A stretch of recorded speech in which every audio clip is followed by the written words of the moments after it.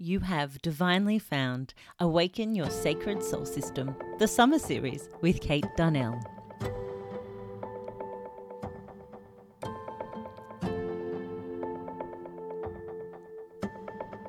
This series promises more joy, inspiration, and an opportunity to connect with your sacred soul system.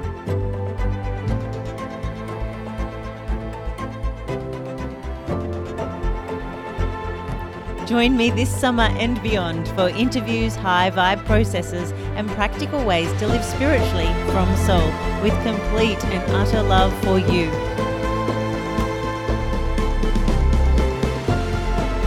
Let's take a collective breath, a pause, a moment for you. I hope you enjoy this energetic, uplifting, and inspiring series with me, Kate Darnell.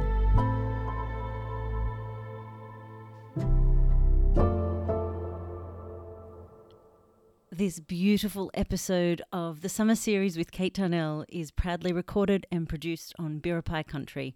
I'd like to acknowledge and pay my deepest respects to the traditional custodians of this land, their elders past, present and emerging.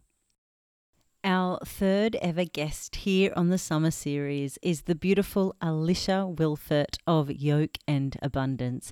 Beautiful listeners, you're in for such a treat. I had such a lovely, lovely conversation with this beautiful human who is seriously here to help the world celebrate creative souls such as yourself and really allow each of us to live a more abundant, vibrant, fulfilling life. Sound like your thing? Keep listening. I'm sure you're going to enjoy this very special episode with me, Kate Darnell, and the glorious Alisha Wielfaert. Alisha, thank you for joining me on the Summer Series. It's such a treat to have you as the third ever guest here with us all. It is such an honor and a privilege. I've been looking forward to this for weeks. Yay! I have been following Yoke and Abundance for quite a few years on Instagram, and I have loved everything you've had to share. And having you here in this energy of 2022, which just feels so enriching and invigorating for so many. Of course, it has a lot to do with the new moon energy too. But having you here with us just feels so divinely timed, because what you have to offer the world in living aligned with soul and passion and creative energy and supporting other people as they really step into the wholeness that is them makes my heart hum so much. So shall we start there? Share with the Kate Darnell community. Who are you and what are you here to do this lifetime, beautiful soul? Oh, thank you so much for asking that question. So I am a creative, probably first and foremost. I'm a watercolor painter, not by trade, but by passion. Yes. I'm a coach to women and sometimes men. So you and I have so many synchronicities in our work. I love it. So, yep. But I work with women who are moving through transitions in life or in business. I work with a lot of creatives, makers, and spiritual seekers. So if someone kind of falls in that range, if someone finds in that kind of self-identifies as one of those things and finds that they're in maybe a spot where they feel like their energy is not moving, they feel stuck, I work with them and we use creativity and positive psychology to move through that transition with more grace and ease than we could without it. 100%. And you are also an author of Little Failures. Tell me about this beautiful book is that officially out in May? It's out in May. And, I've had it in my heart for a long time to write a book.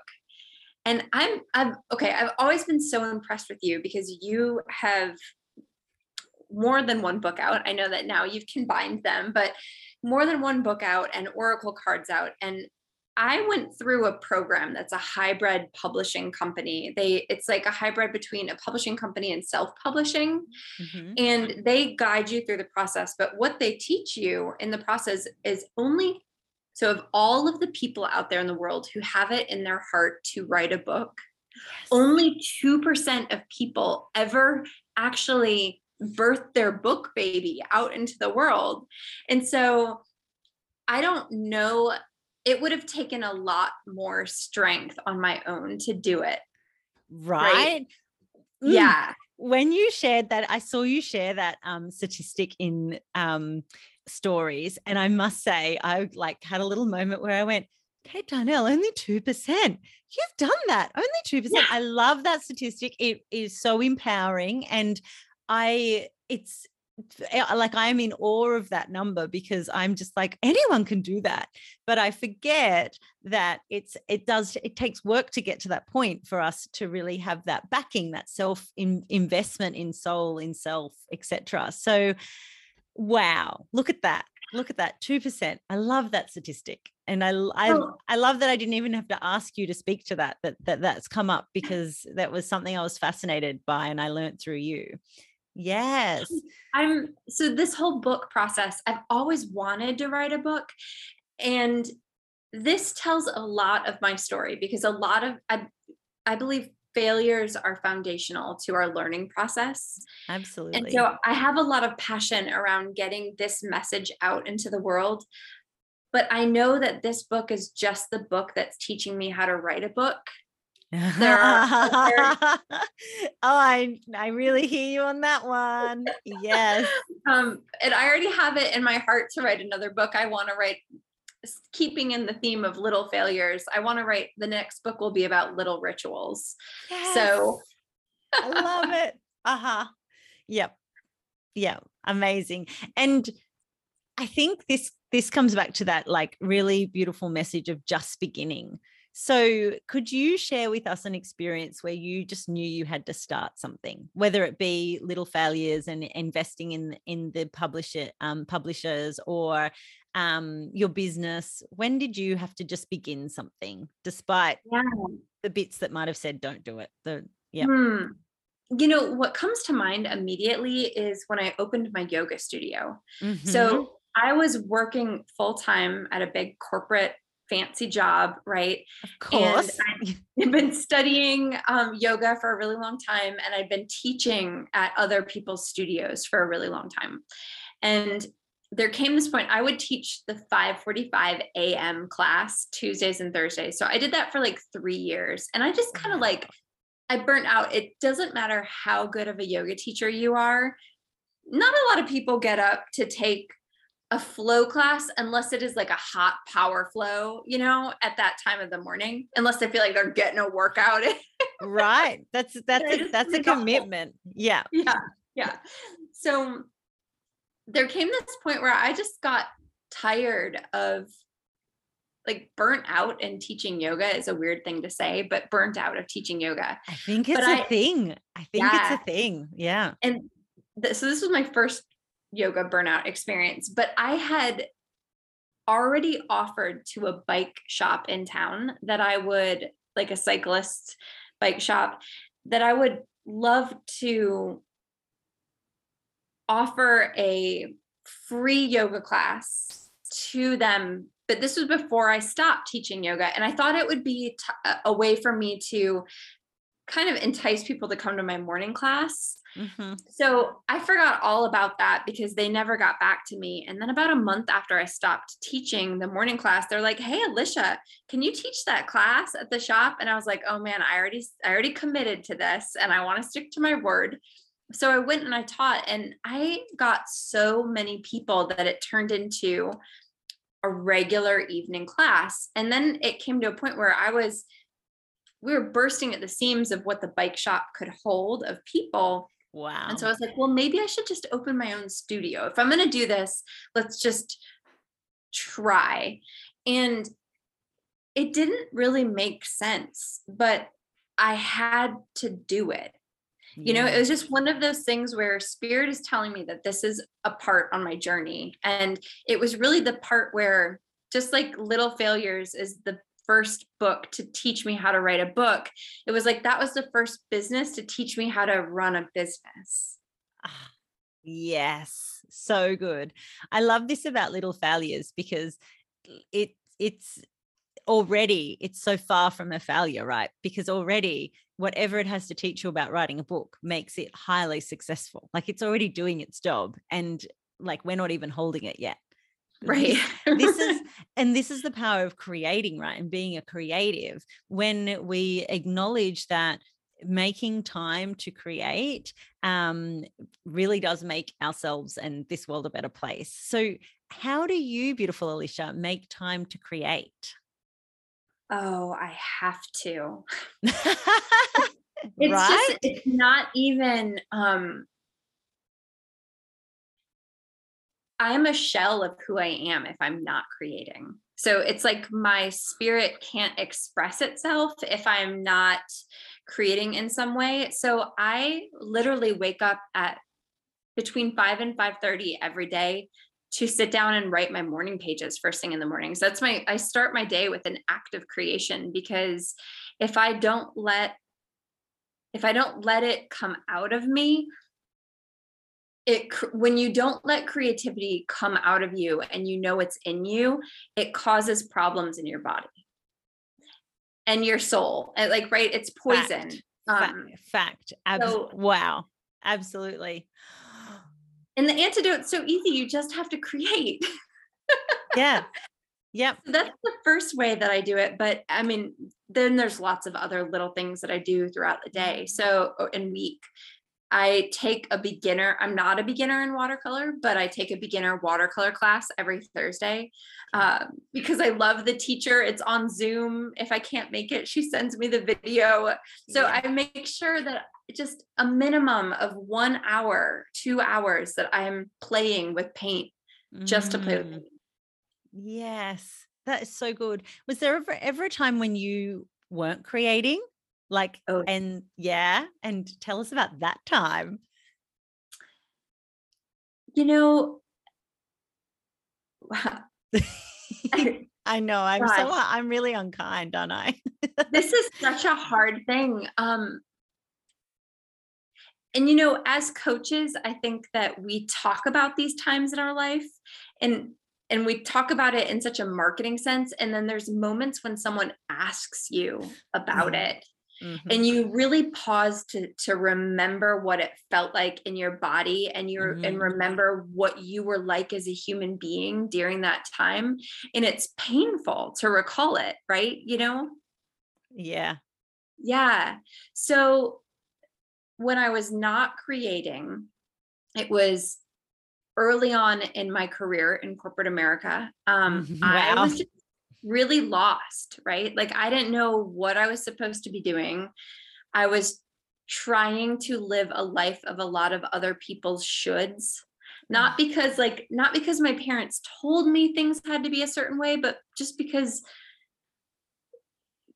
there's no template for life, right? So the only thing that we have to go by is what we think we should be doing if we're not someone that's used to checking in with our inner knowing. Mm-hmm. And so until I learned how to check in with my inner knowing, it was a lot of like, well, what would the responsible thing to do be? Mm-hmm. Right? And so I was doing the 9 to 5,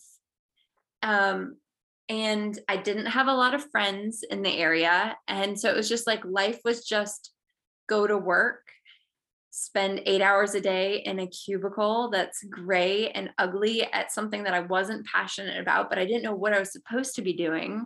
And I learned to follow the breadcrumbs in the beginning. So the thing that kind of pulled me out of that, I wasn't writing during that time. It's funny. I say that I wasn't creating, but there were things that I was doing. And I am laughing now that I just used the follow the breadcrumbs term, because the thing that I was doing that was creative during that time was I was making bread. I was making a lot of sourdough bread. Oh my gosh. How cool is that? The breadcrumbs were literally keeping you not being that shell that you were referring to. Yeah. Exactly. And holding you together. Yeah. And then I helped, and you'll appreciate this, the collaborative thing. I met this group of people who were in similar situations to me. And we created a nonprofit at that time for other people our age. So the youngish people of our town who were out of college, but hadn't yet started a family. And we're looking to get to know each other. It was like in the beginning of the social media, like revolution, where it was Blackberries, right? At the time, it was everybody had a Blackberry. And it was at that time where people were starting to pay more attention to their Blackberries than to people. And so this nonprofit, our whole thing was, let's try to get people to know each other, not for business networking, but for your opinions and your ideas, and make friends. We'd have what we called friend raising groups. And so that was the next thing. So it was all of these, and then became my yoga studies. So it was all of these breadcrumbs towards a life that made creativity the priority. Yeah. So there wasn't one moment where you just woke up and were creating every day. Like, you were already making the bread. There was just this series of following that inner compass, the breadcrumbs, until you really knew that it was safe, I guess, to step into the fullness of you. Or was, like, do you look back and go, it was really obvious that this, like, starting my business was when I stepped into the fullness, or was that fullness or always sort of there, do you think? I think there was a lot that was there, but there was one really clear moment. And actually, we're coming up on the anniversary. So this weekend is the anniversary of that moment. It's 5 years ago to this weekend. I took myself on a solo retreat to the beach in North Carolina. So the beach in January in North Carolina, it's not like your January is warm, it's the opposite right? of summer. Yeah. Winter here, and so it's very cold, but the sunrises in the winter here over the beach are so beautiful. So I took myself on this solo retreat and I wrote out what my core values were. And I realized that in the life that I was leading, none of my core values aligned with what I was doing. And I made a decision right then and there that I would quit my job before the end of that year. That I didn't quite know what my business was going to be, but I knew I was closing that. I had run the yoga studio for 5 years. I knew I was going to be closing the yoga studio, or not selling it. I knew I was going to go out and start another business. I didn't quite know what yet. That came actually very quickly after I made the decision. Like, when you internally make a decision and you're not going to go back on it, how the things fall into place. So they did. Yes. But one of my core values was creativity, still is. Like, it has not changed. And it won't. And it won't. It's probably my number one. It's anchored in. I can feel it, like, energetically. It's like creativity next. Yeah, forevermore. I love that. Yes. Wow. So how amazing. Happy anniversary to, like, the weekend 5 years ago where you literally chose you. And I love that you bring up core values, because the first thing we do in Sacred Soul System is we look at how we've been programmed and how that programming is distracting us or pulling away from what we value. And when we're not aligned with our values, we literally constantly are poo-pooing on ourselves to be someone else. As soon as we have the language of value and what we value ourselves, I believe that's when we're living that sacred soul system. We're living truly aligned with soul. And, from a space that no longer is coming from, like you mentioned, the other people's shoulds or the other people's this way, that way. So aligning with those core values is just like step one. And I think the reason I wanted to ask you about, like, who were you when you didn't create, was a lot of my community are still sitting on that periphery, are still thinking that creativity is for other people. And when we do gift ourselves this time, and the non-negotiables of what I value is happiness and fulfillment, and I can get that through creativity, through connection. And when we create, we deepen our connection with, inner compass, divine, universe, etc. And in doing that, we really can step into the fullness of who we're here to be, which is why I adore you and your work so much, because you're constantly showing up in your fullness of who you're here to be. And now we all know the secret, everyone. It's through that creating, that writing your pages and painting and being you. So can I pause there for a second? Absolutely. Okay, so I can tell you that the thing that spurred me to make the decision to go on that solo retreat for Oh yeah, myself, we need this. We need this bit. and it speaks to your original question, I did not like who I was. I was becoming someone I didn't recognize anymore. So it was the type of thing where it was my job to answer people's questions about how to fill out a life insurance application. So the assistance to financial advisors, that was my job. Over and over and over, answering the same questions. And I would do this 3 to 5 to more times a day.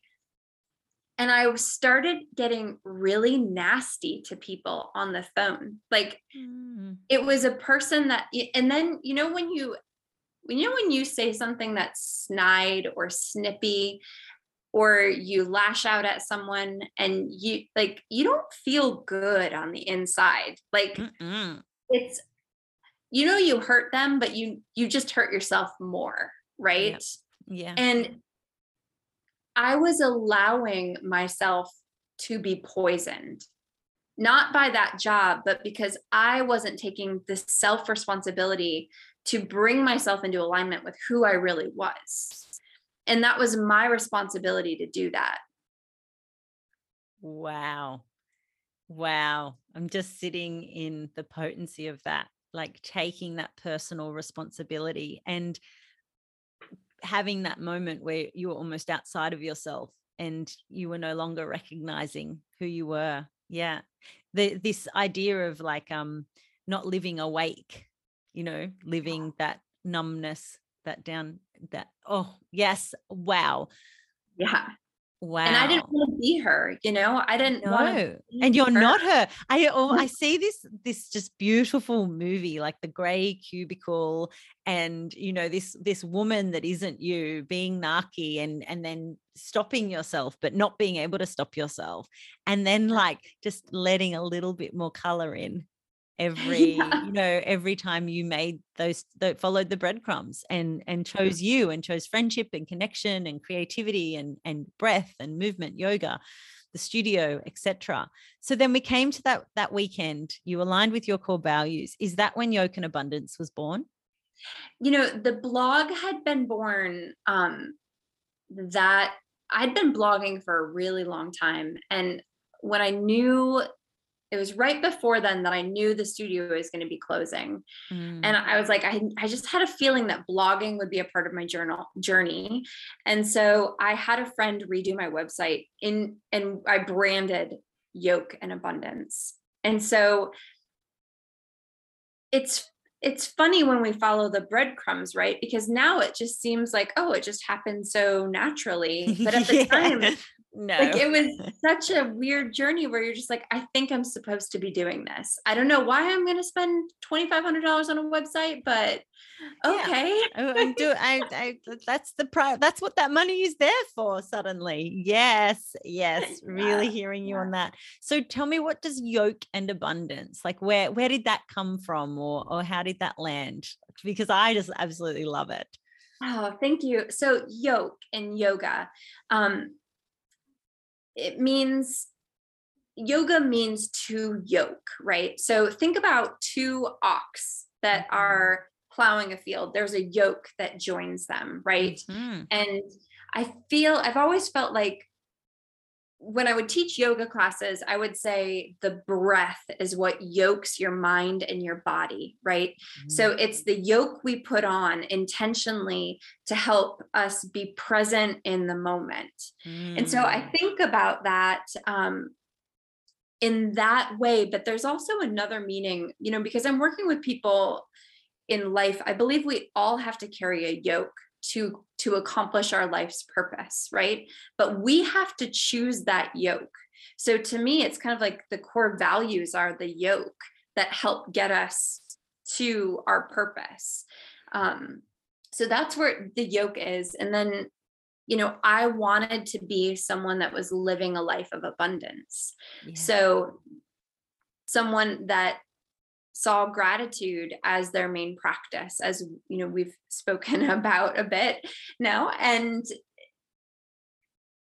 you can't have abundance, in my opinion, without gratitude. So it Mm-mm. was about practicing gratitude in a felt sense. Yeah. Yes. What did that do for you as you started to step into yoke and abundance more and more? Like, what did that offer your life? Mm. You know, it's my this gets complicated. It's so Like, complicated. we do complicated. That's fine. It's Yeah. complicated. I wanted to fully integrate all all the parts of myself into my work. Mm, And not everybody in life needs their purpose and their work to be the same thing, nor would I even recommend that for everyone, but I need it to be. mhm. And I need my work and my purpose to be in alignment with each other. And so the brand that I was building of Yoke and Abundance, it felt big enough and broad enough that I could incorporate the things that I think were important to live a wholehearted, spiritually connected life Mhm. under that brand of, Mm. at the time, I was just really living from my core values of creativity and growth and mindfulness. Mindfulness is the only core value that changed, but it was mindfulness at the time. Sovereignty, so freedom, right? And Yes. health. Those were my core values. And that was what I wanted to offer folks with under that umbrella of yoke and abundance. So stepping into yoke and abundance allowed me to come into alignment with my truest self. Mm, it most certainly did. Wow. And therefore, you help other people come into alignment with their truer self. Yeah. Yeah. Ah, glorious. So beautiful. So I suspect then that that makes it really easy to answer my question on what makes life golden for you, because Mm. yoke and abundance feels very, very golden. Yes. When I, this question was, it tickles me so much because you shared it with me before we met, and I'm like, my whole life is golden. Like Yes. it's all golden. Yes. Yes. But it's it is making time to be present every day for the little moments that come up. I have a little altar in the main room that I spend my time in my home. So when I wake up, I make my coffee and I'm looking over, I'm starting to look over there at the little altar now. I walk over to the altar and I pour a tiny little cup of coffee for my ancestors, and I pause in gratitude and I thank them for being with me and for being a part of my path, and let them know that I'm open to whatever signs they have. And that that's the first pause of my day, right? And then there's other pauses as well that help make it golden too, but Mm. that's the first main golden pause of the day. And that's a really important piece of my golden life, the parts of my life that feel golden. Oh my goodness. Well, this totally, these insights absolutely then go into the next question of like, what's living life sacred for you? Because you mentioned ancestor connection and a morning ritual. Is this what keeps your life like sacred and aligned to soul? Absolutely. Yeah. Um, so I write to my ancestors. That so then often what happens is after I say good morning, I do letters to my ancestors and I'll ask them.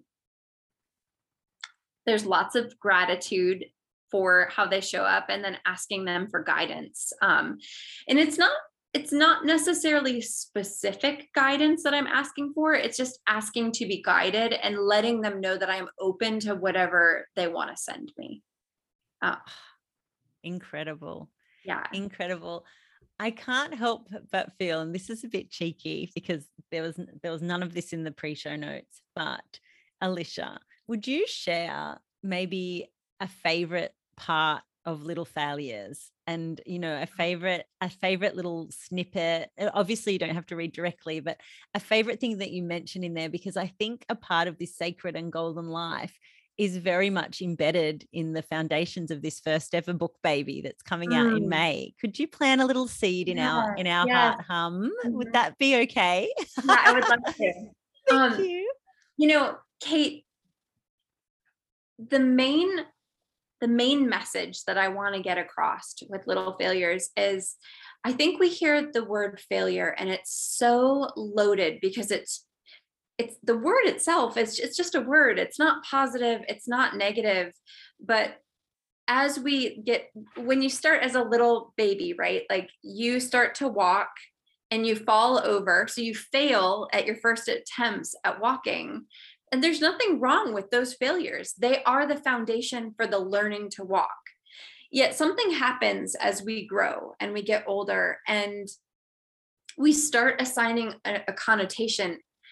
And I think that men probably do this too, but maybe to a lesser extent. I think what happens as women, there's something that happens with us is that many women often, when they do something and they fail, instead of saying, I tried and I failed, and let's celebrate the trying, they say, I failed, now I'm a failure. And Mm. so, a huge message that I want to get across in this book is that it is it is the failing that brings us to success. So we need to embrace the little failures so that we can avoid the bigger failures. And it's the foundation for all of our learning. So a story, well, a really fun story that I was working on this week, I interviewed a friend of mine who is actually, she she is a journalist and she goes on scientific expeditions. She spent over 100 days at sea. Okay. Her Wow. name is Marley Parker. And she was on a boat in the, I want to say the North Atlantic Ocean, and they were trying to get the scientific data. However, they happened to unfortunately be dodging a hurricane. Oh So my goodness. yeah, right. So they're dodging this hurricane. And I think a lot of other folks would have said, um, no, you know what, this is maybe not that safe. We can't deploy our equipment, our normal equipment. So let's like, bam, done. And it would have been a loss, a failure, right? But they actually, over a 10-hour period of time, the entire scientific team decided, no, let's just try something. We can't deploy our big equipment. What if we made a smaller piece of equipment? So they literally took like welded together like parts of steel that they had on the boat and created a piece of equipment that was smaller and more agile that they could deploy. And they were able to deploy it and get the data that they needed. And so the point with little failures is just try. Just Yeah. try. You might fail and that's fine, but at least you tried. You will always learn something, and that is the beginning, and that's what's beautiful. And so Mm. I love that particular story because it's a reminder that it's creating, right? Like it's creating something from nothing that wasn't there. And we all need more creating in our life, but also like they ended up getting what they needed. And now they have two pieces of equipment. Um, yeah. So Yes. just try, no matter what's in your heart, just try it. The worst that Yeah. could happen, you might not get it right on the first try. And then you can try as long as you want until you get it right if you want to. Yes, and this is what I love about your work, and where it's so in alignment with mine, because it's all about celebrating regardless. Like celebrate that attempt, celebrate that you gave it a go, celebrate that 3 months ago you would have never thought that you would have ever done that one thing. And that one thing would be as simple as taking a walk or closing your eyes and attempting a meditation. Or it can be literally going, you know what, I think we could remake this scientific equipment this way, and there is no scale of greatness or better than when it comes to just celebrating whatever that attempt was for you. Yes. Can I you a question? Is that okay? Of course. Anything goes here on the summer series. Well, okay. So around this topic of little failures, can you think of a time that you failed at something and that it taught you a lesson? Yes, but of course I want to say definitely not. I've never failed. Oh, so many times. Okay, which one comes to mind? I think what's coming to me is, and now because I live in such deep trust. So if something doesn't work, I now am like, well, that's not meant to be. And that used to frustrate me when people were like, oh, I was running 10 minutes late, but I got here exactly when I needed to get here. And I used to be like, well, or also maybe you need to set your alarm. But now, like I was that person. But now I'm like, oh no, you will get here exactly when you need to be. And if it's 10 minutes past the hour, that will align exactly as it has to. So the example that came to mind was I used to feel like I would fail if I would reach out to someone, or if I would like put a launch or an offering out there and it had crickets. No one would reply, or someone would be like, no, I'd like not for me, or whatever. And that used to make me, me and my ego would be like, well, I should stop doing it. People don't like this, yada, yada, yada. When in true essence, what was happening was I was getting clearer on what I was offering and who I was offering it to, and that no launch is a fail, because you are literally, and now what I truly believe and live from in the quantum is you are literally getting closer to aligning with those soulmate clients and the people that need to find you exactly as you are. So I think I've probably worked with my mindset in such a way that I haven't celebrated the word failure, or I have, in that I've called them lessons or rewards. So I almost don't even subscribe to failure now. But looking back, if I had that book, or I had that message of failure is to be celebrated, I probably could have got to some places a lot quicker, especially when it comes to conversations with my ego, because my ego would be like, well, they don't like you. Don't do that. Don't step into the fullness of you. And so I would go smaller. But fortunately, my inner compass said, no, you keep going. You do it louder. You tell more people. You get clearer on what you have to offer. You know that those people are waiting for you. So I think that's probably my, that disappointment, or feeling like, oh, only 2 people signed up. I was so sure 10 people would. And then allowing that not to be a failure, because it isn't a failure, is probably where I'm at, or where one of the biggest lessons that I've brought into my work and how I live. Yeah, Kate, thank you. So I wanted to ask you about that because I actually interviewed about 50 people for, actually more than 50. I think I got closer to 60 people for the book, and had them share stories of times they failed, what their process was afterwards. And another reason why I think it's so important to call a failure is because oftentimes, and this is, I think it's really important for anyone listening right now to really hear this. Like, if you want something, if you feel passionate, if you're holding a dream in your heart and you go after it, and on that first try, or the second try, or the third try, whatever try it is, it doesn't hit, that hurts so badly. Yeah. And even when we learn something, it doesn't always take the sting away, like that searing pain that happens. And it's really important to honor the failure. So I originally wanted to call this book Failure is a Sacred Right. Oh, yes. Yeah, that was what I originally wanted to call it. But I think it's really important to like pause, honor, and grieve. Like, allow yourself to feel those feelings. And you might need to like pause and give yourself like 3 days of mourning. Like, when something really doesn't work out and you just need to like be under the covers. I think I probably needed 3 months before. Yeah, absolutely. Yeah. And that is a really healthy part of the process. It's not a bad thing. And so that's something I'm talking about in the book as well. And so sometimes when they hurt really bad, you got to grieve it before you can distill the lesson from it. And then Yes. once you're in that healthy enough spot to distill the lesson from it, then you can celebrate it. But you've got to grieve it first if it hurt really badly. So I just want to share that additional nugget with everyone.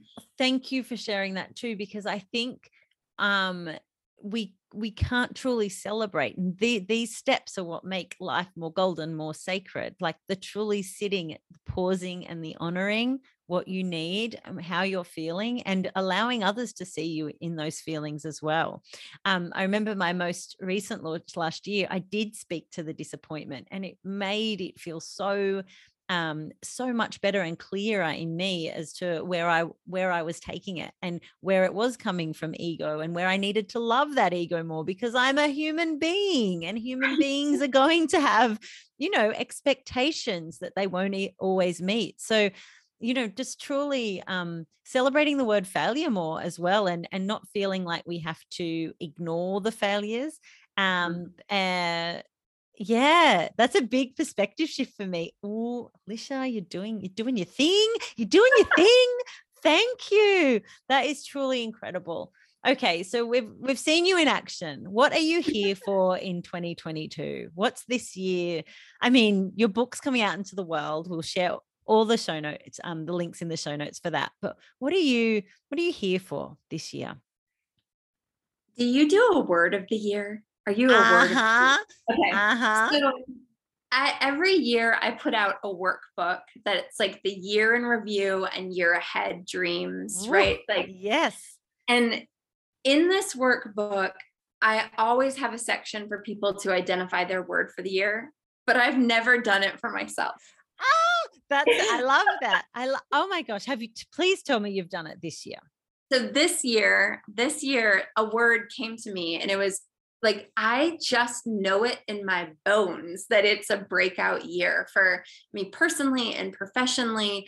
And so my word for this year is emerge. And I really feel like it's like I've been in the cocoon, and it's not that things haven't happened in that cocoon, but like I am emerging out of the cocoon. Oh yeah, you are.